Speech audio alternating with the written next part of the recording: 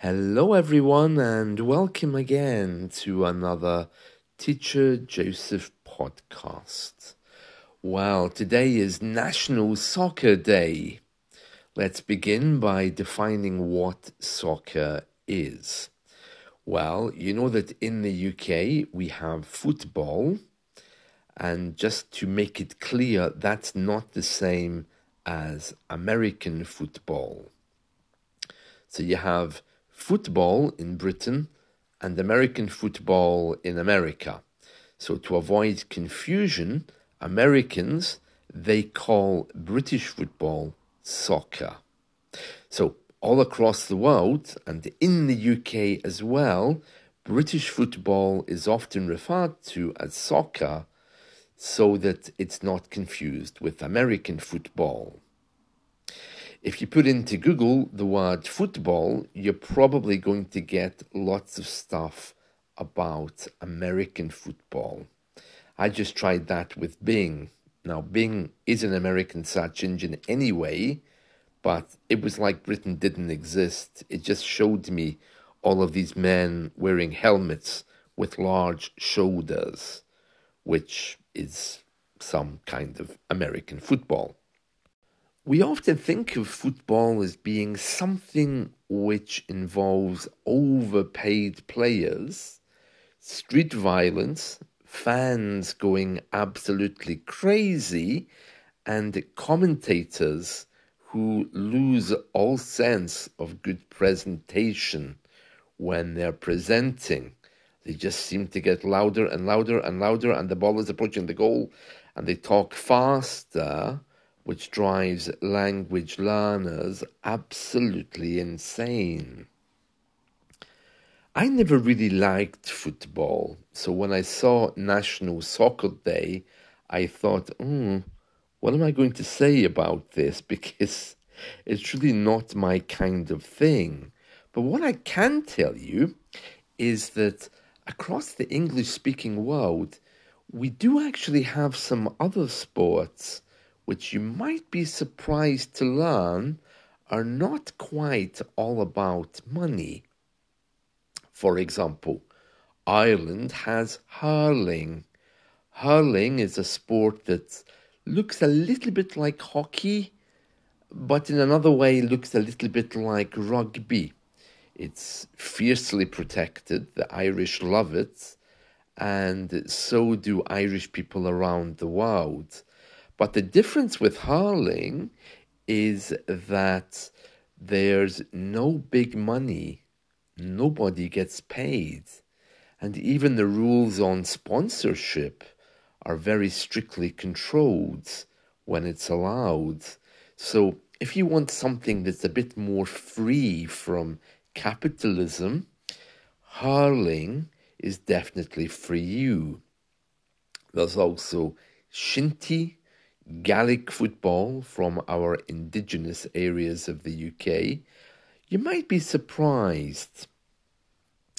About soccer, our national sport, football, there's also a real force of good in there, which is often overlooked. Marcus Rashford, for example, he's been very involved in trying to eliminate child poverty.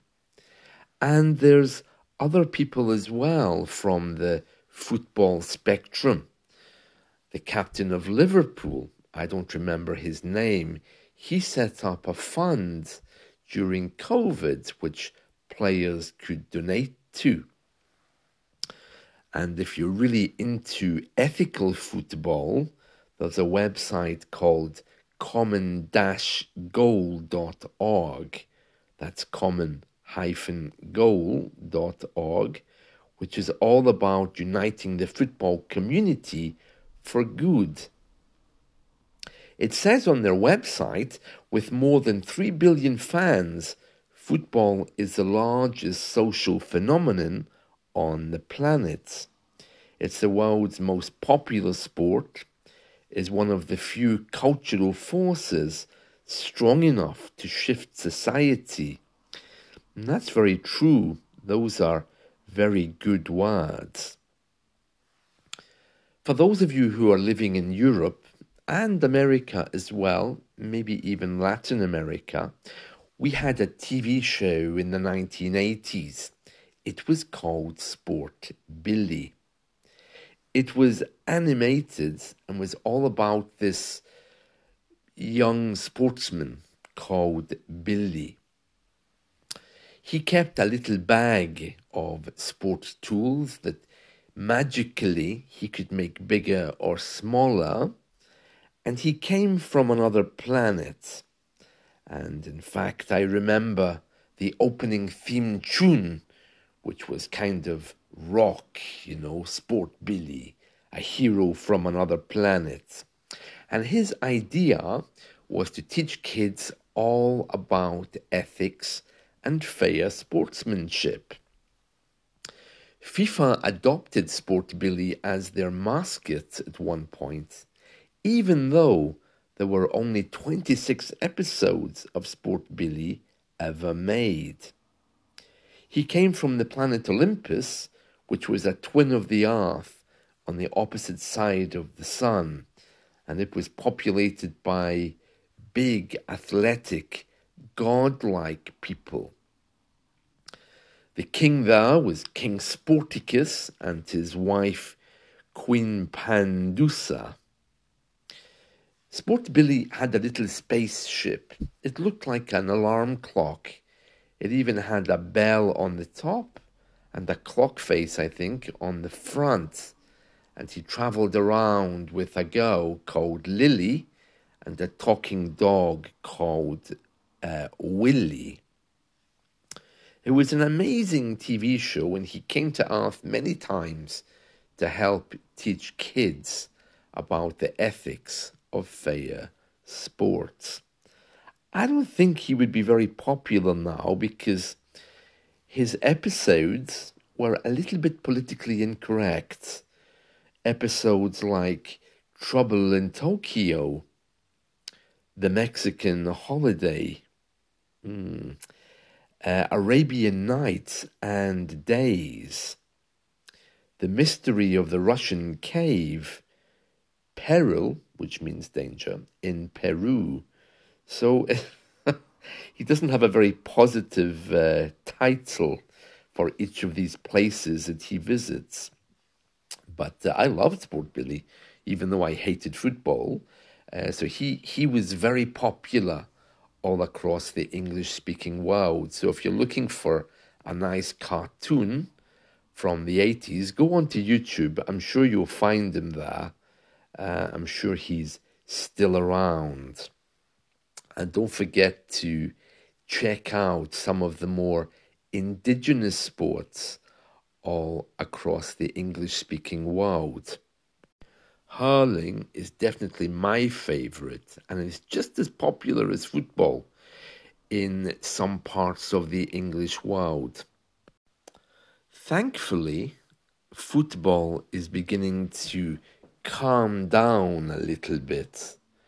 During the last decade, it's been known for being a frenzy of violence, misogyny, and associations with other things like sectarianism, segregation, and tribalism.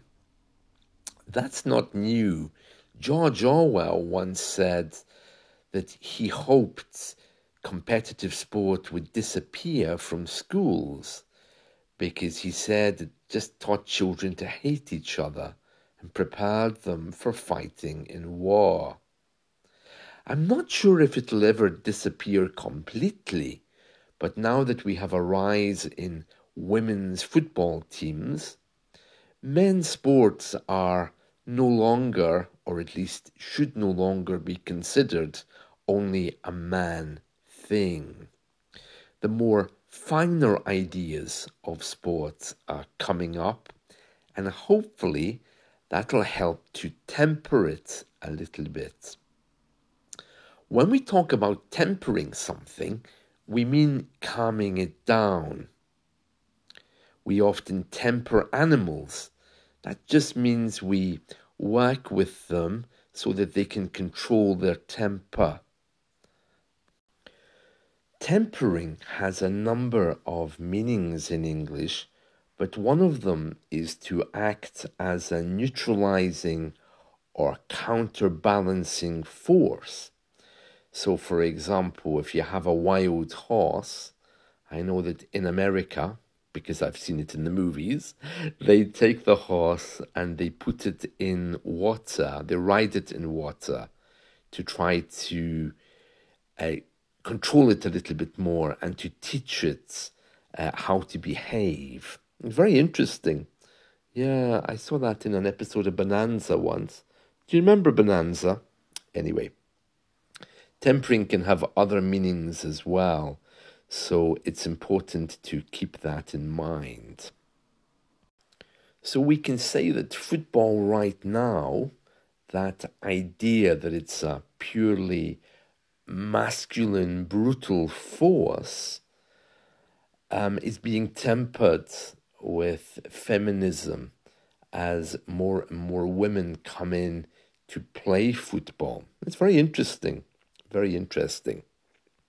Anyway, if you are intending to celebrate National Soccer Day, remember that football can be used as a great force for good, and I hope that you investigate those forces that I mentioned earlier, rather than think of it as a money-making sport. That's it from me. See you all soon. Bye.